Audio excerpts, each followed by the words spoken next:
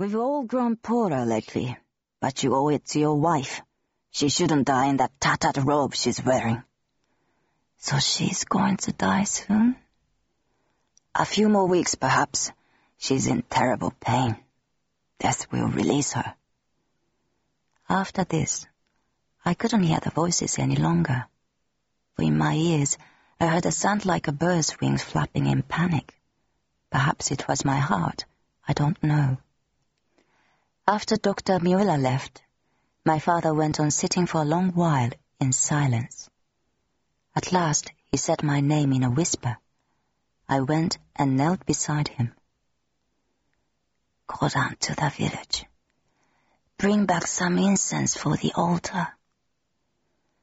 A tiny Buddhist altar rested on an old crate beside the entrance to the kitchen, and was the only thing of value in our tipsy house. But, Father, wasn't there anything else? He made a gesture with his hand that meant for me to leave.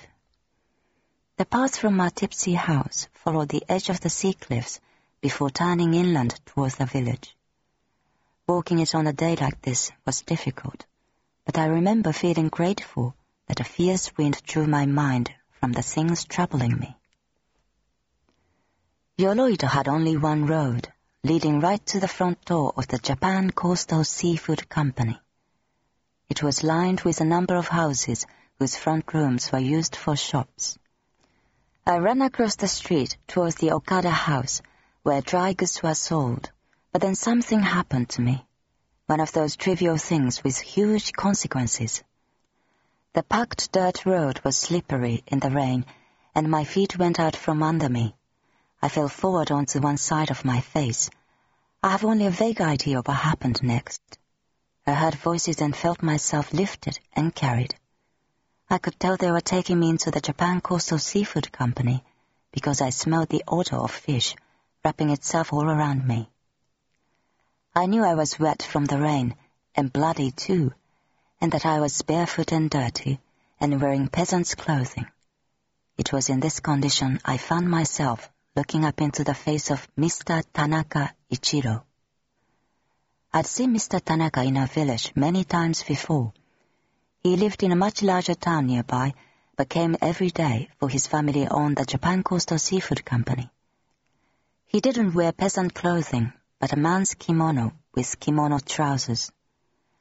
I lay there on the slimy table, while Mr. Tanaka examined my lip, pulling it down with his fingers and tipping my head this way and that. All at once, he caught sight of my grey eyes, which were fixed on his face with fascination. "I know you," he said.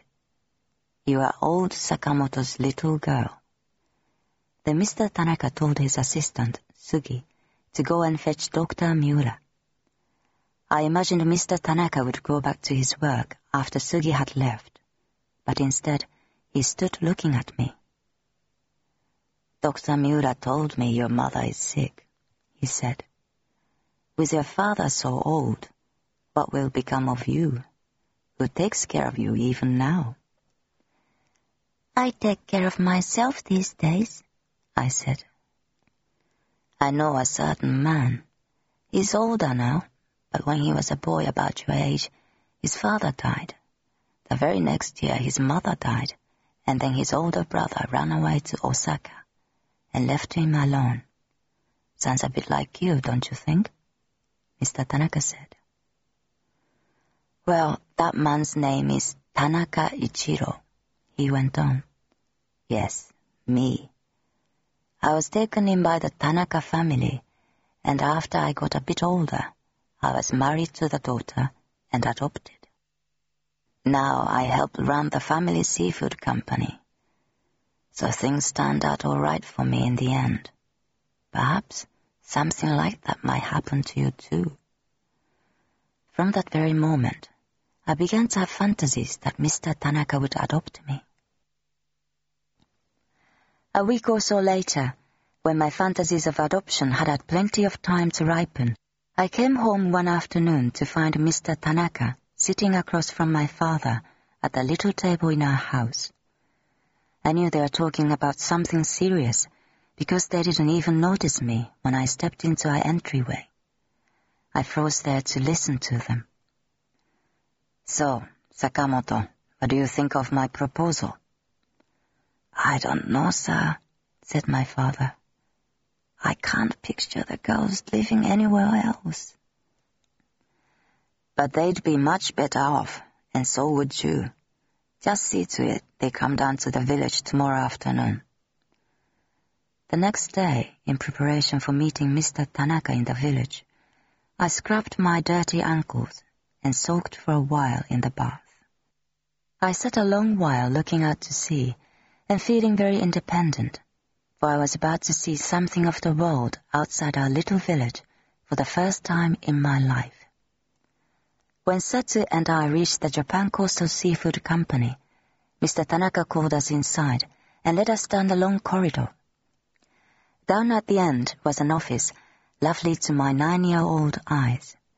Inside the doorway, Satsu and I stood in our bare feet on a slimy floor of stone. Before us, a step led up to a platform covered with tatami mats. On the platform sat an old woman on a cushion who rose when she saw us and came down to the edge to arrange herself on her knees. She was old and cranky-looking, and I don't think you could ever meet anyone who fidgeted more. Mr. Tanaka said to her, "This is Chio-chan, and her older sister, Satsu." The old woman reached out and patted me with her fingers. This one's rather pretty. Such unusual eyes, and you can see that she's clever. She got to her feet and gave Mr. Tanaka a look he seems to understand at once, because he left the room, closing the door behind him. Mrs. Fidget untied the peasant shirt Satsu was wearing and removed it. She moved Satsu's bosoms around the bed, looked under her arms, and then turned her around and looked at her back. Then, as if she hadn't done enough already, Mrs. Fidget yanked Satsu's pants to the floor, looked her up and down, and turned her around facing front again. Then she took her by the shoulders and seated her on the platform.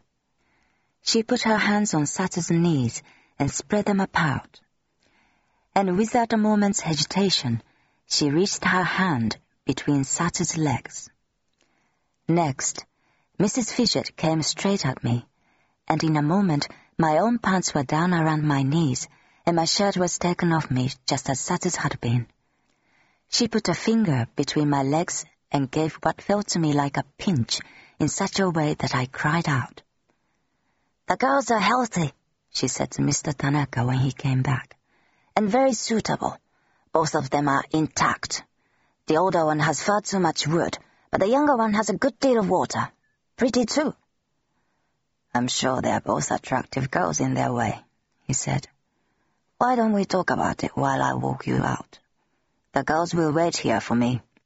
When Mr. Tanaka had closed the door behind them, I turned to see Satsu sitting on the edge of the platform. Who was the horrible woman? She said. Why should she look at us in that horrible way? Satsu-san, don't you understand?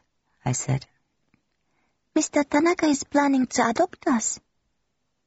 What are you talking about? Mr. Tanaka can't adopt us. Father is old, and now that our mother is sick, I think Mr. Tanaka is worried about our future.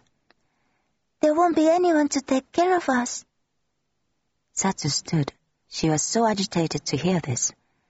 In a moment, her eyes had begun to squint, and I could see she was hard at work willing herself to believe that nothing was going to take us from our tipsy home. One morning, during the heat of the summer, I was on my way back from fetching a packet of tea in the village when I heard a crunching noise behind me. It turned out to be Mr. Sugi, Mr. Tanaka's assistant, running up the path. Mr. Tanaka wants you and your sister to come down to the village as soon as you can. I ran up to the house and found my father sitting at the table, digging grime out of a rat in the wood with one of his fingernails. Satsu was putting slivers of charcoal into the stove. It seems as though the two of them were waiting for something horrible to happen.